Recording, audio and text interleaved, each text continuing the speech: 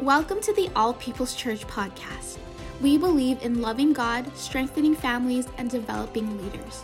We are so excited for you to hear this life-changing message recorded live at one of our worship experiences. Remember to share and subscribe to this podcast and enjoy the message. Yeah. Okay, here's what it says. And again, Jesus spoke to them. Who's them? Who's he talking to? Those of you who've been here for the last couple weeks. He's talking to... He's not talking to the disciples here. He's talking to the religious leaders, the chief priests, and the elders of the temple. Remember, he's in the temple. There's a dispute, and he's talking to them. He speaks to them in another parable, saying, verse 2, the kingdom of heaven may be compared to a king who gave a wedding feast for his son and sent his servants to call those who were invited to the wedding feast, but they did not come. Again, he sent other servants saying, tell those who are invited, see, I have prepared my dinner, my oxen and my fat calves have been slaughtered, and everything is ready. Come to the wedding feast. But they paid no attention and went off, one to his farm, another to his business, while the rest seized his servants, treated them shamefully, and killed them.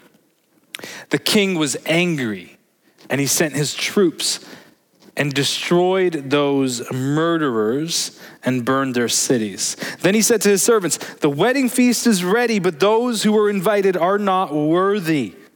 Go therefore to the main roads and invite to the wedding feast as many as you find.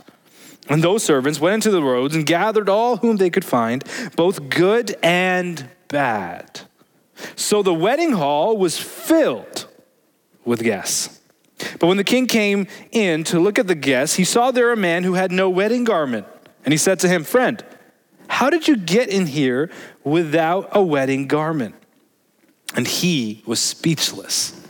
Then the king said to the attendants, bind him hand and foot and cast him into the outer darkness.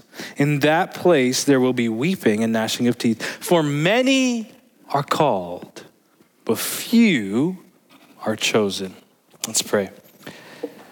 Father, we thank you for this time that we have in your word.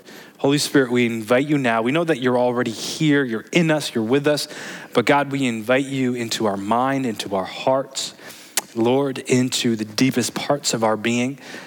May you have access to all of us tonight as we lean in, as we press in to hear from you and from your word tonight. Let none among us be distracted. Let none among us be hindered from hearing you plainly and clearly. As always, Holy Spirit, we ask that you open our eyes and open our ears, that we may see and hear you plainly and clearly. Stretch us, challenge us, allow us to become more consistent and deeper followers of Jesus. Let us exalt him tonight. In Jesus' name I pray, amen and amen. Go ahead, be seated. If you haven't said hi to somebody, go ahead and say hi, welcome them to tonight. All right, tonight we are talking about the parable of the wedding feast, the parable of the wedding feast. So let's talk a little bit about the context. What has happened? What's something major? Here's your opportunity to participate. Lean in, open your mouth, get involved. What is something major that has happened before this moment that we just read?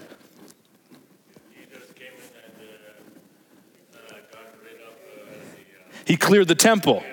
Jesus cleared the temple, right? He enters into Jerusalem. They welcome him, right, with palm branches, with coats. What animal does he come riding on? A donkey, right? And that was a sign. That was a wink and a nudge back at King David, right? That's why they call him Son of David, which was a title given to the Messiah. Yeah, absolutely. He clears the temple.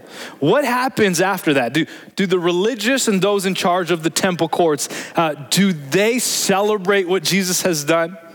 No. They confront him. You remember that?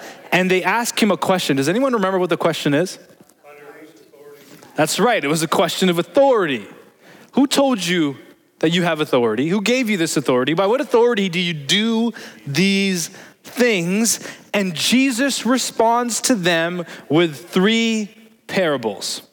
3 parables. Now, for extra points tonight, does anyone remember the 2? Well, let's go back to the first one. Does anyone remember what the first parable was about?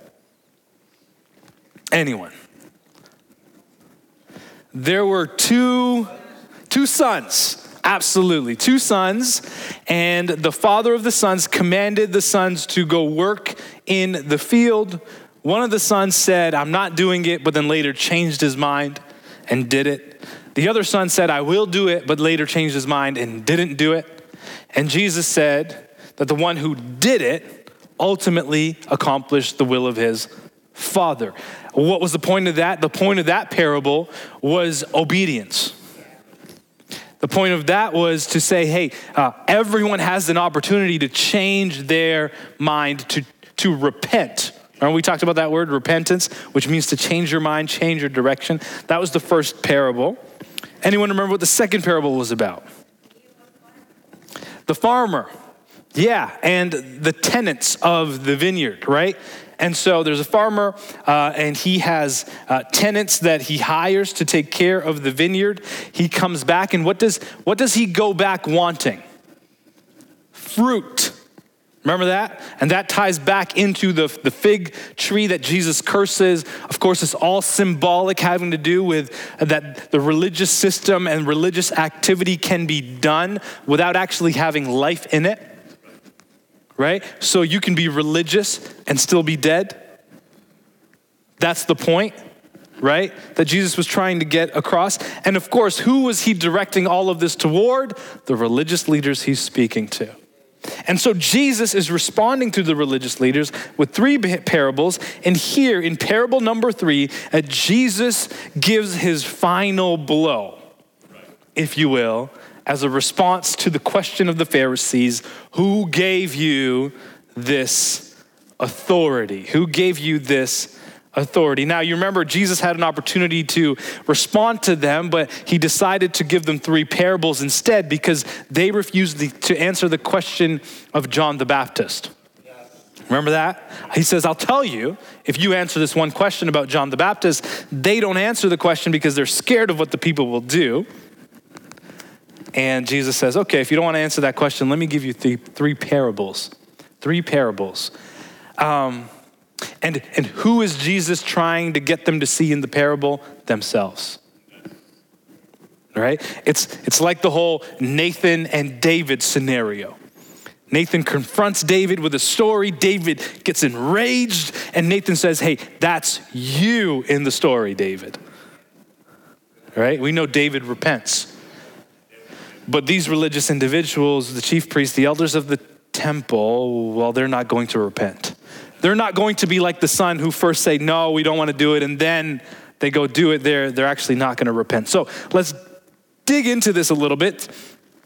Jesus tells this last parable, the wedding feast that a king prepares for his son. You've noticed all of these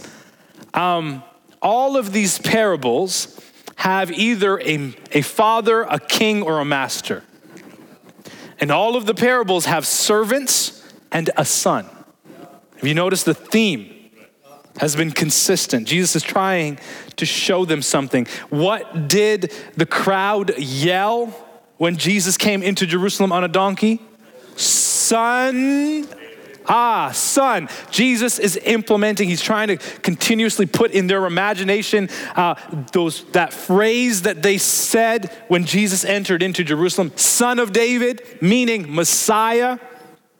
And so Jesus is not using the language of sonship on accident.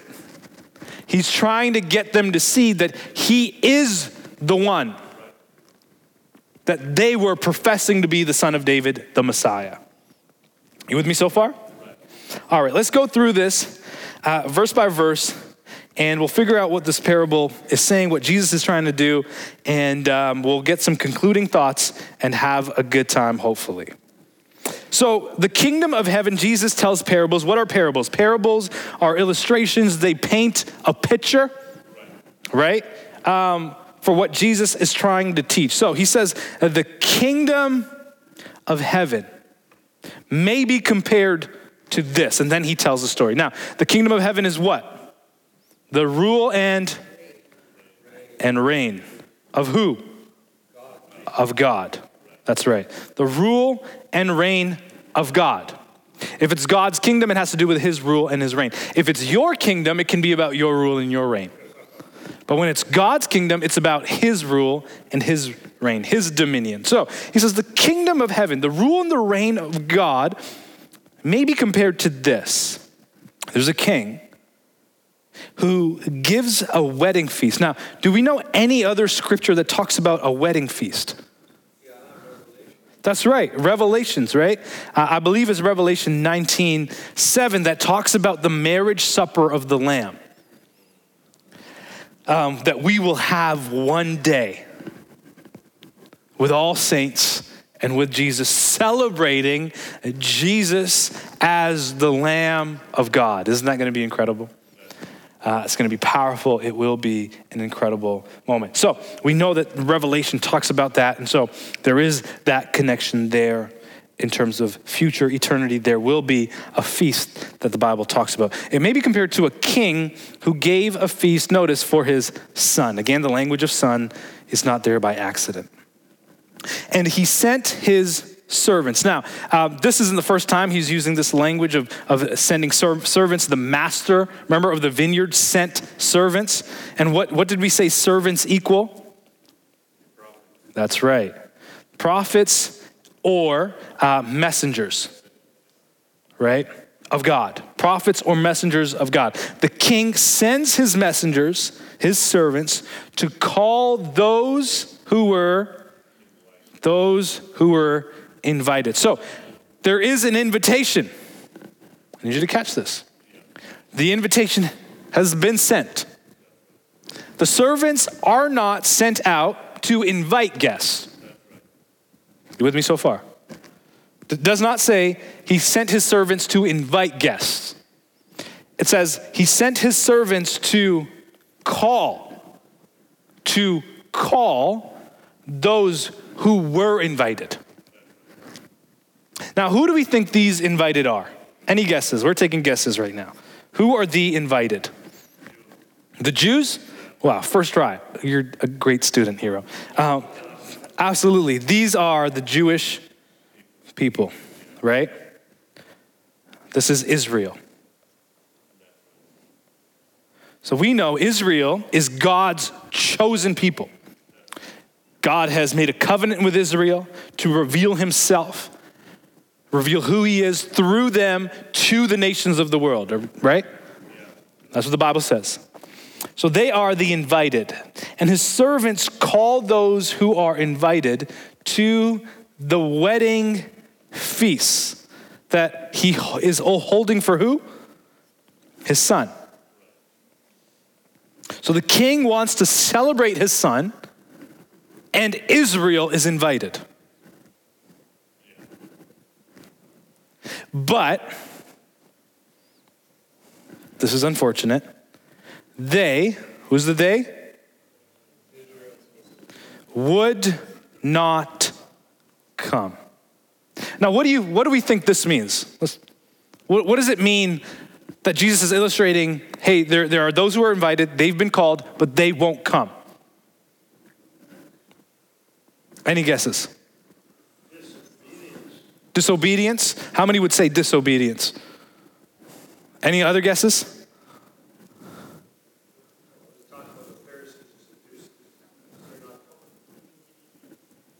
A little louder. They're not honoring. See, that's an interesting perspective, right? So we could put lack of honor. Now that's interesting because in ancient time, when people were invited, not all invitations were the same. An invitation from a friend or a family was not the same thing as an invitation from the king. Right? This is no ordinary invitation. This is an invitation from the king. And in ancient time, refusing the king's invitation would actually be unthinkable. So as Jesus is telling this parable, his crowd, the audience that is listening to him, would probably be in shock, or maybe look at each other and kind of laugh, like who would reject the king's invitation? Come on. Who would be silly enough, dumb enough, dishonoring enough, disobedient enough? Who would reject the king's invitation? That's important. That's important because what Jesus is trying to get them to see, that the invitation that he brings as the Messiah is no ordinary invitation. That if you would be dumbfounded at the thought of somebody rejecting the king's invitation, you should just as much be dumbfounded as somebody rejecting Jesus' invitation. You with me so far? The kingdom of heaven is like. So refusing the king's invitation would be unthinkable. What do you mean, Jesus? There are people who would reject the king's invitation. He then says in verse 4, again, someone say again. Now this is interesting because here's the beauty about God. Because the king represents God. In case you haven't caught that yet, let me wrap your attention back in. The king represents God.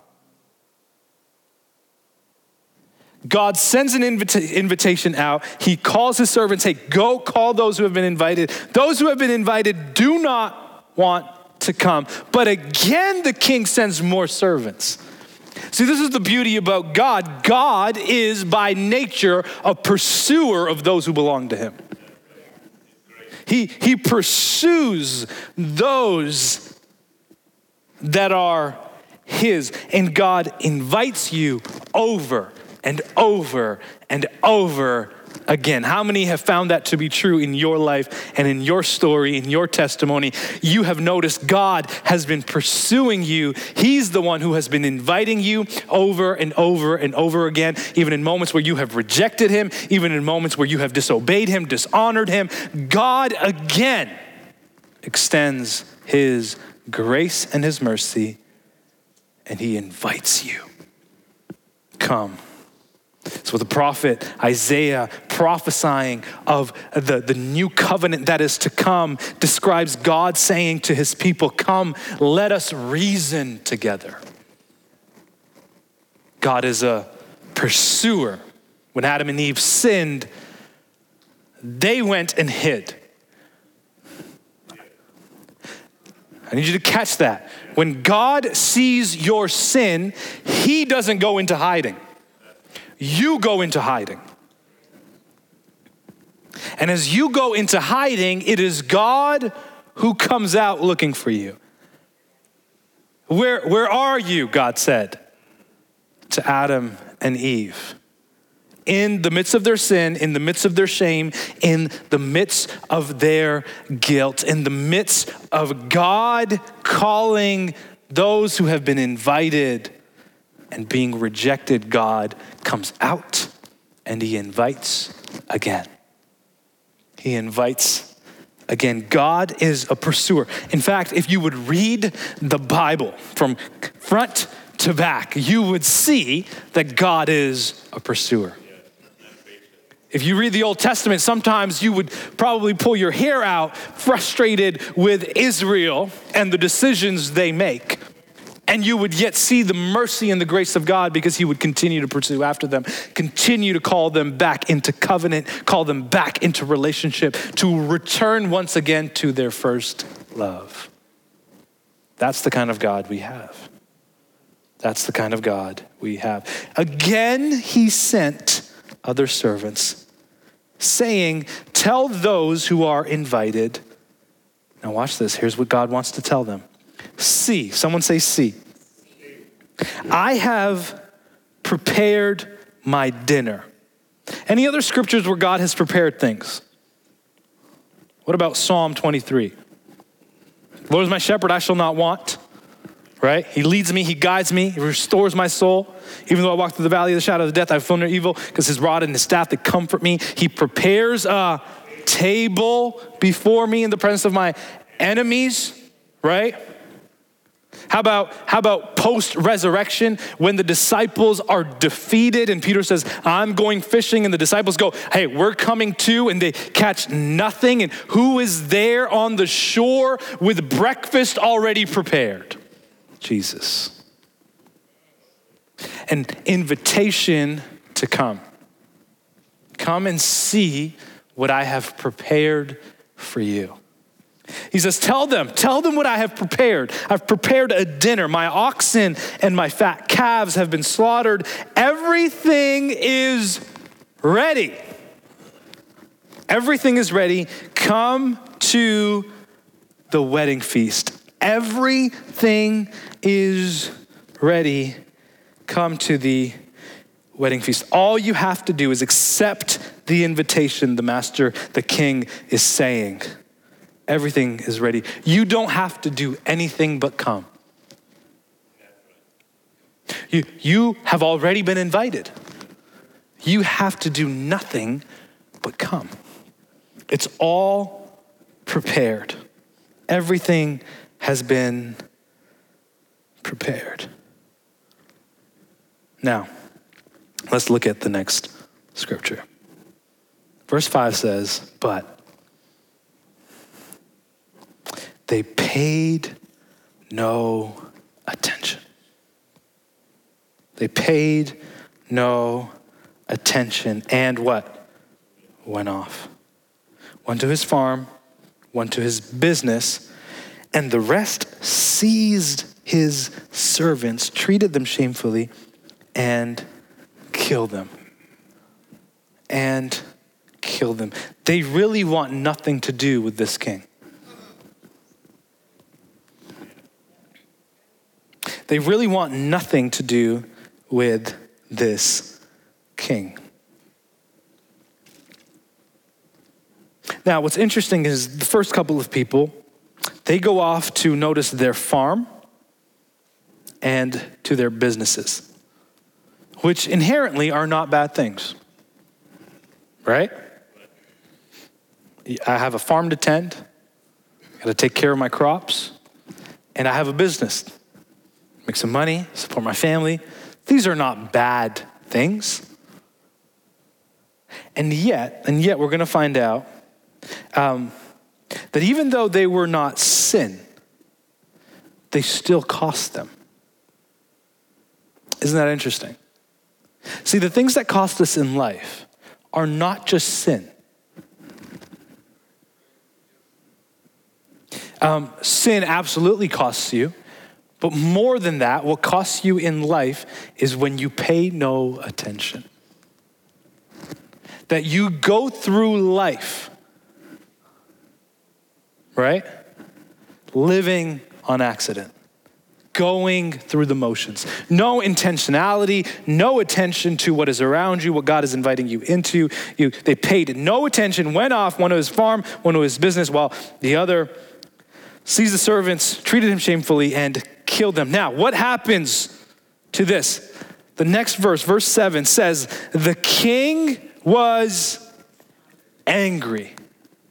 Meaning the king expects that the response to his invitation would be that they come. Right? He's angry, and notice this time he doesn't send his servants, this time he sends his troops. Right? So this is now, he's become militant.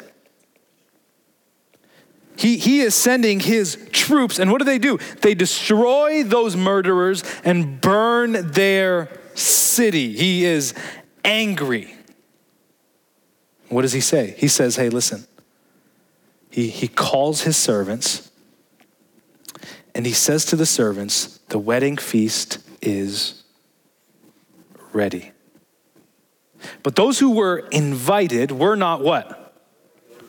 Okay, this is interesting. those who were invited were not worthy. They were invited, but they were not worthy. They were invited, but they were not worthy. What made them not worthy? Disobedience? Not paying attention.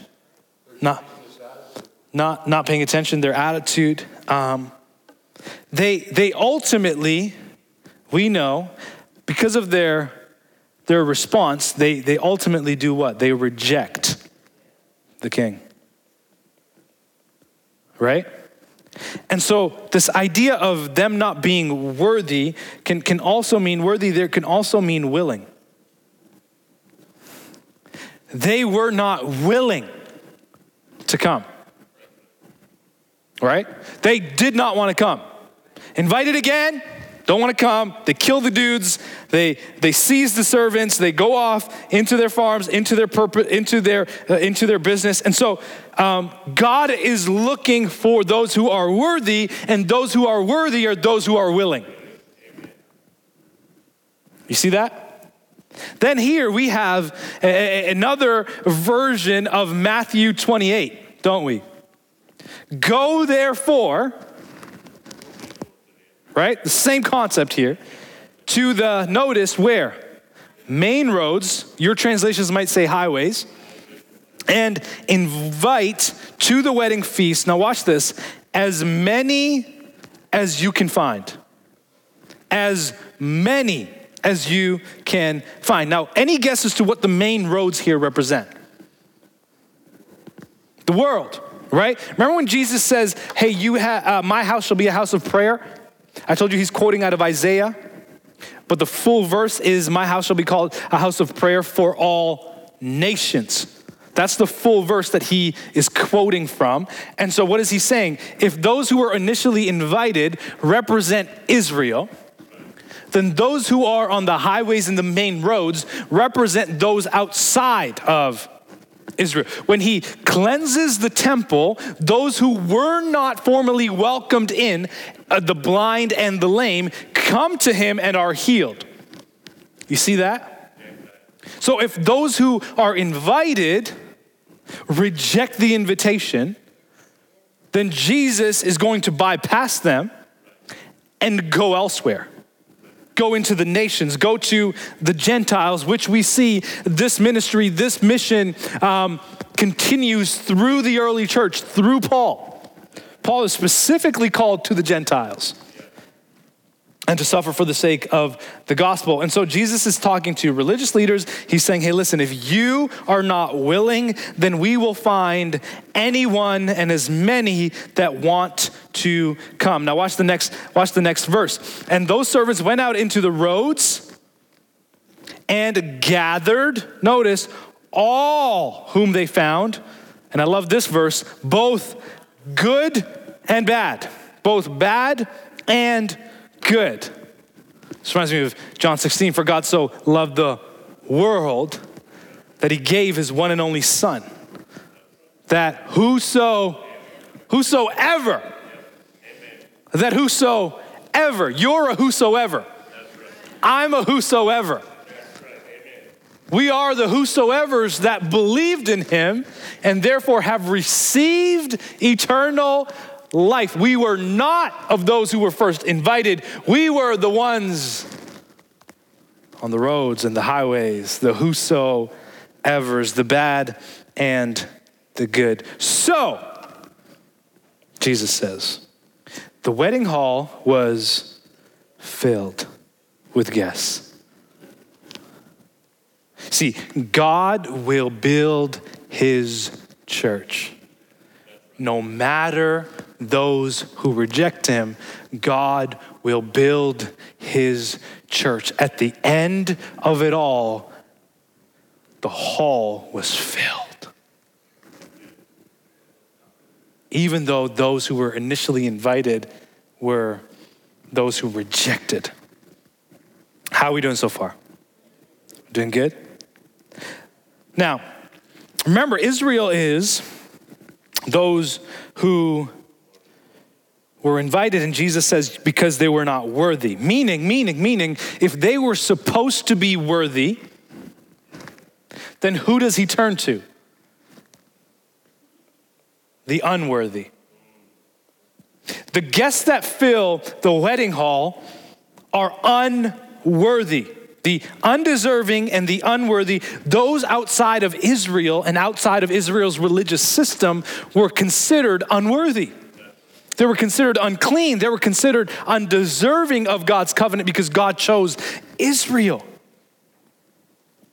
And God will fill his house. Now, I need to just make an important reminder here. Pastor already talked about this on Sunday. This does not mean that God is going to replace Israel with the church. For Romans tells us that there is a day coming where even their eyes, which have been momentarily shut and blinded to the reality of what God is doing, even their eyes will be open so that they can come in. So he's not replaced Israel, but he's demonstrating this to religious people that if you continue to be blind, if the worthy become unwilling, then he will go to the unworthy because they are willing. You see that? If the worthy become unwilling, then he will go to the unworthy because they are willing. So the wedding hall was filled. All right. But, someone say but, when the king came in to look at the guests. Oh, that's interesting. Why does the king look at the guests? He sees there a man who, notice, has no wedding garment. And he asks him, next verse, and he says to him, friend, how did you get in here without a wedding garment? And he was speechless. He was speechless. Now this is interesting. Let's go back to this. When the king came in, he came in to notice, look at the guests. Now imagine again, Jesus is talking about here the kingdom of God, and he's talking about here's what the kingdom of God looks like. And even though the invitation was sent out to both the good and the bad, the undeserving and the unwilling, I want you to see here the kingdom still has standards.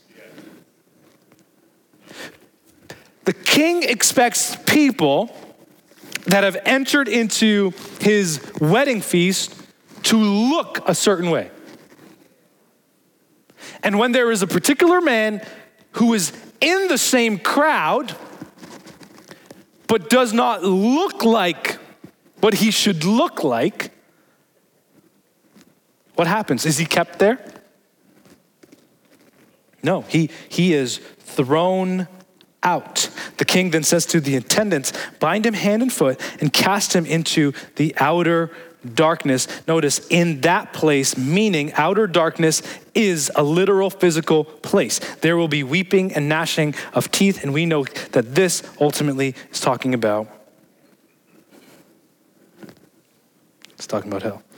Now, this side note, because I think it's important to mention here, the idea of universal salvation, the idea that, hey, at the end of the day, God is going to accept everyone, right?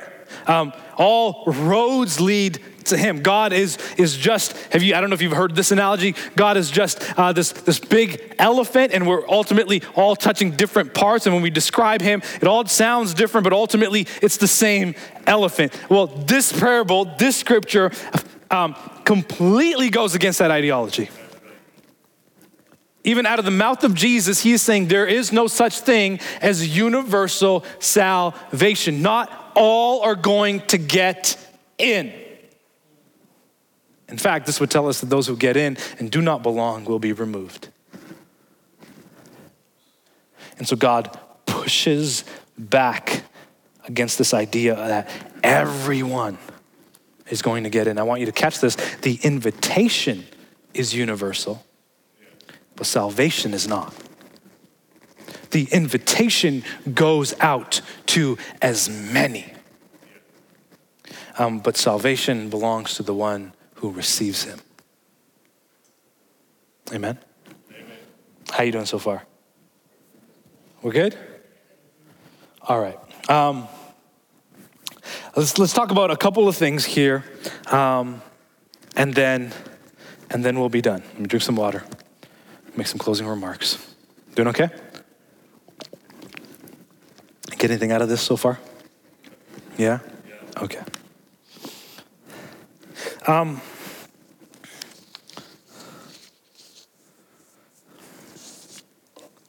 What is the wedding garment? What is the wedding garment? Now, in ancient times, here's what would happen. When kings would hold certain feasts, and a wedding feast would normally last a couple of days, because in the ancient world, they would do this thing big. It wouldn't just be a couple of days, or a one-day thing like it is here, a couple of hours. You go, you celebrate, and then you're gone. This would be a multiple-day event. It would be several days long, and in ancient times, certain kings, especially those kings who were really wealthy, had an abundance. It was common for them to provide their guests with festive garments. Festive garments. So if you were to receive an invitation to come, that invitation, if you were to accept it, would come then with a wedding garment, with a festive garment. Come celebrate the king. And ideally, normally it would be with certain colors and a certain way to identify, maybe even a badge or an image that would signify you are celebrating the king, you belong to the king.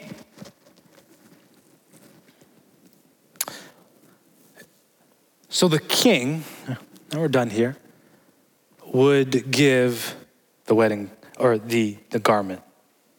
And he says, hey, where's your garment? Where's your garment?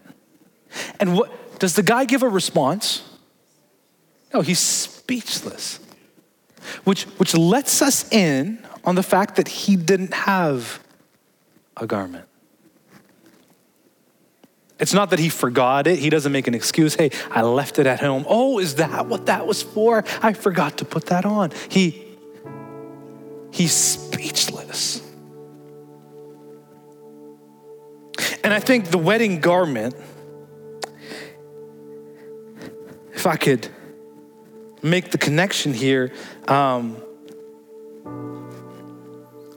think the wedding garment represents the imputed righteousness of Jesus. I think that's what the wedding garment represents. The imputed righteousness of Jesus. And he finds a man that is clothed, but he's not clothed like everyone else who got in and was invited. He's not clothed in the imputed righteousness of Jesus, so he gets sent out into the outer darkness. And in essence, what Jesus is saying is, hey, you don't get in on your own merit. You don't get in wearing what you've always worn. He's talking to religious elites. You don't get in on the basis of your religious activity, on the basis that you look more pious than everyone else around you. That's not what gets you in. The question is, are you covered? Have you been covered in the righteousness of Jesus? Therefore, put on Christ. For he alone is the one that can allow us to get into the kingdom, into the wedding feast, into all that God has for us. The only ones who get in are those who are covered. Covered. Because the king has already prepared garments for you. We take off the old, we put on the new, we stand in the righteousness of Jesus. For he who knew no sin became sin, that we might become the righteousness. And so the garment represents the imputed righteousness of Jesus, not the earned righteousness. His righteousness is imputed on us. There's an exchange. Your unworthiness for his worthiness, your sin for his righteousness. And that's what Jesus is saying here. Now, if we go back,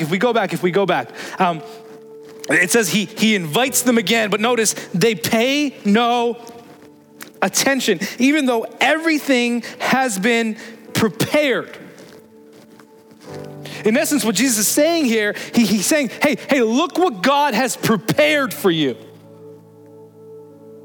Look what he has prepared. But the Bible says they paid no attention to what God has prepared. God has prepared everything. Jesus says everything is ready. But the question is, are you paying attention? Are you paying attention? You know, we love to hold on to this scripture. We talk about it. We probably rehearse it in the mornings. His mercies are new every. See, what if that scripture wasn't an excuse for you to live however you wanted? What if that scripture was an invitation to wake up every day and see what God has prepared? Look at what God has prepared. Everything is ready.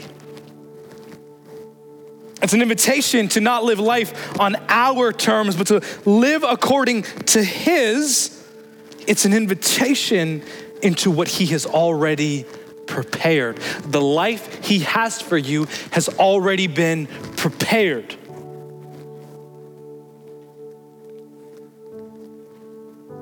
For you are his workmanship. You are his workmanship, created for good works that he has already prepared. The life that God has for you, you do not have to create because it has already been prepared. You have to wake up and accept the invitation for what God has prepared. We doing okay? A couple of closing thoughts here and we're done. I want you to notice they reject the invitation how many times? Twice, right? Here's what I think. I think the first time they reject him signifies, I think, them rejecting the prophets. I think the second time they reject him signifies them rejecting the Son. So we're talking about Israel here, right? We're talking about the religious leaders. He sends his prophets. Remember, he sent John. They failed to acknowledge who John was. So Jesus doesn't tell them who he is, because if they cannot accept John, then how are they going to accept him? Now, let me talk to you for a moment as we conclude here. I think the first time you reject God, you reject his law. You reject his law. I think the second time you reject God, you reject his grace. The prophets came with the law. Jesus came with grace. Now I need you to catch this. When you reject the law, you reject what God says. When you reject grace, you reject who God is.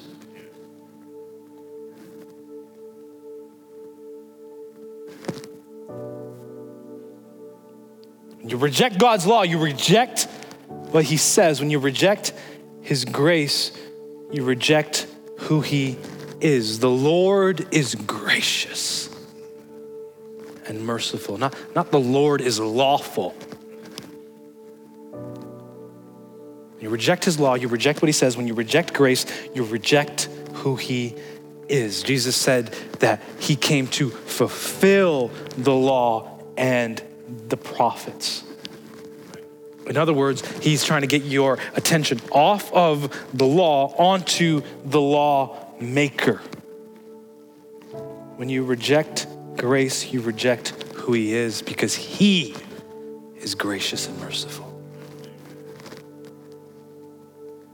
He only gets angry after the second rejection.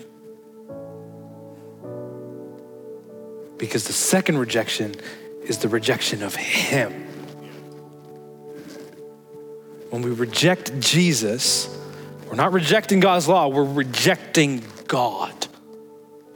Now here's the question that we have to answer and that you have to answer.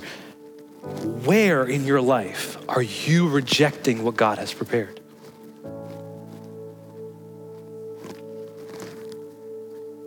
Where are you rejecting what God has prepared for you? Where are you not paying attention to all that is ready, to all that has been prepared, to all that God has done?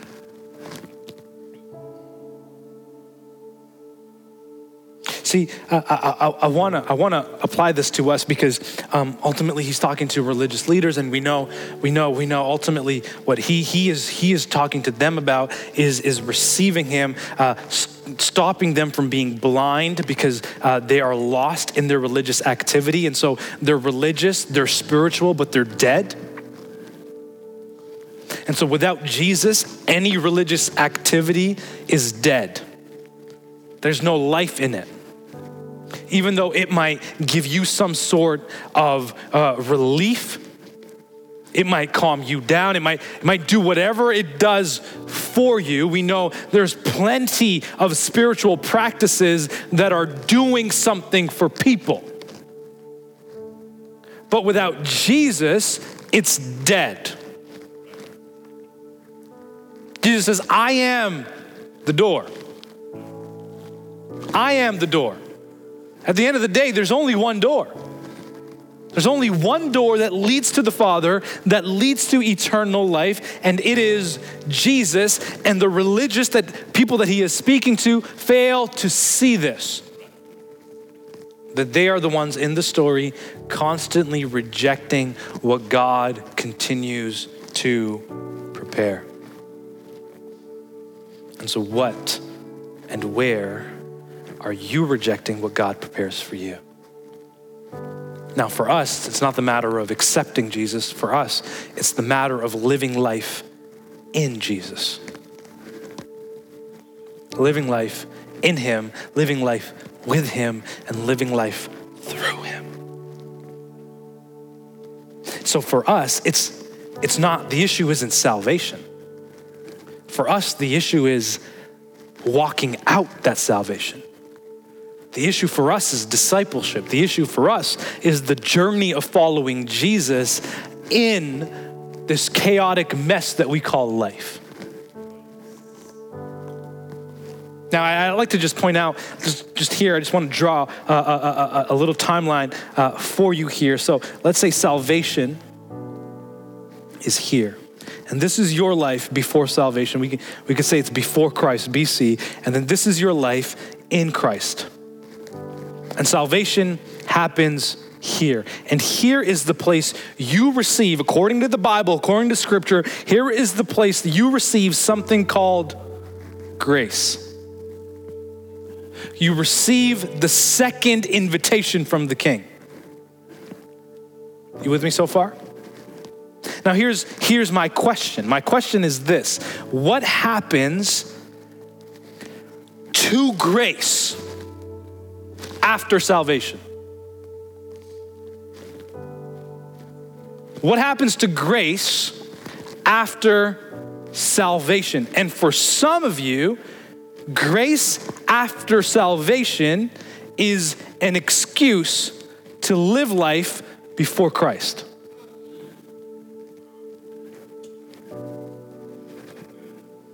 That's why grace exists in your life. So that you have an excuse to live the life you had before Christ. Now, according to Scripture, that's not why grace exists. Grace does not exist as an excuse to live a life before Christ. Grace exists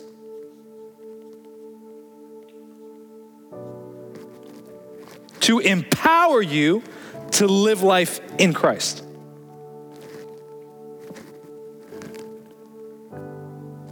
Grace is the thing that empowers you to live the kingdom life. The rule and the reign of God. Grace brings you under the rule and the reign of God, but it empowers you to live a life in Christ. So what happened to your grace after salvation? What role does grace play in your life? Does it open your eyes, widen the horizons to see what God has prepared, empowering you to live in it, walk in it, step in it, forgetting what is old, forgetting the past, forgetting what is dead, and stepping into everything that is new and alive in Jesus? Or does grace shut your eyes and narrow all the possibilities of living a free life in Christ? And it closes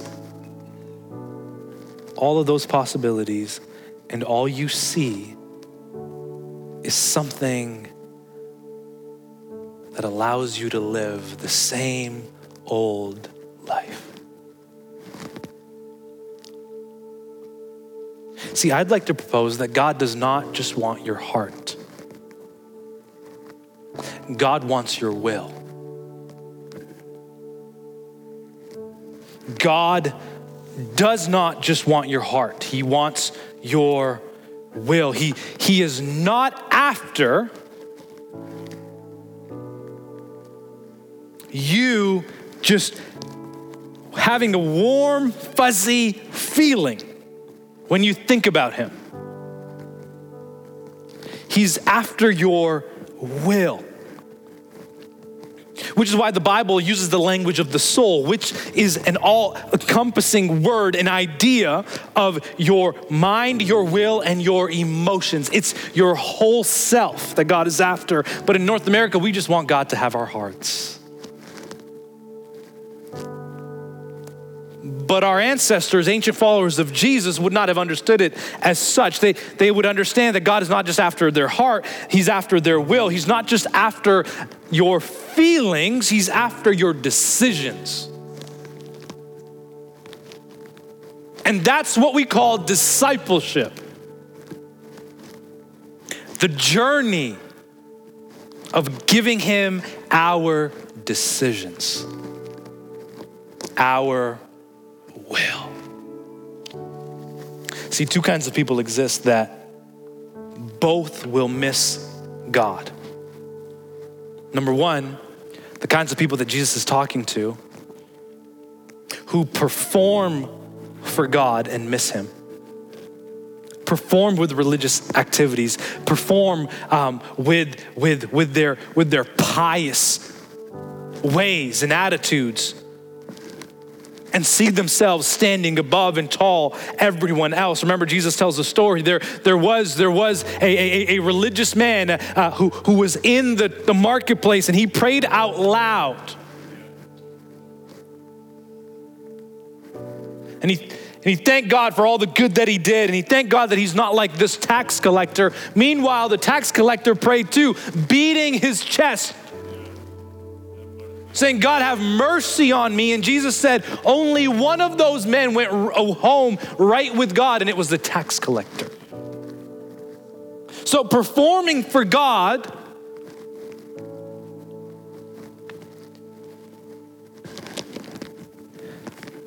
you can still miss him. In performing for God, you can still miss God. So that's category number one. Category number two, which is probably more relatable to our culture,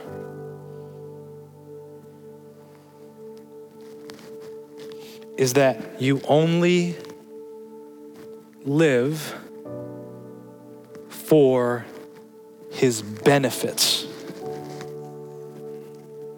and you miss him.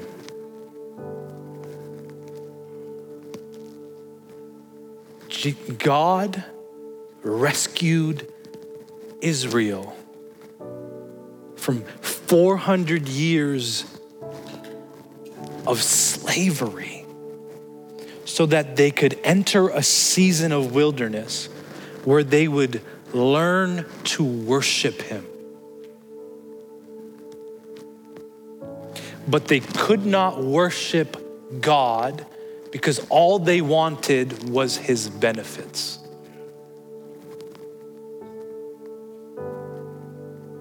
We're hungry, we're thirsty, we're tired. You brought us out to be killed. We were better off in Egypt. They only wanted to benefit from God. And they missed him. So religious activity and the manipulation of grace to get God's benefits are both ways that you can rob yourself of the life that God has for you. You rob yourself of the life that God has for you. I love what Dallas Willard says. He says, grace is God acting in our lives to accomplish what we cannot accomplish on our own.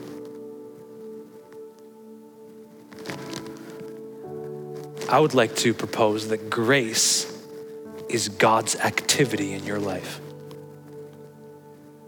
Grace is the thing that allows you to move forward into the life that Jesus has for you. It's life in him. And the invitation is still there.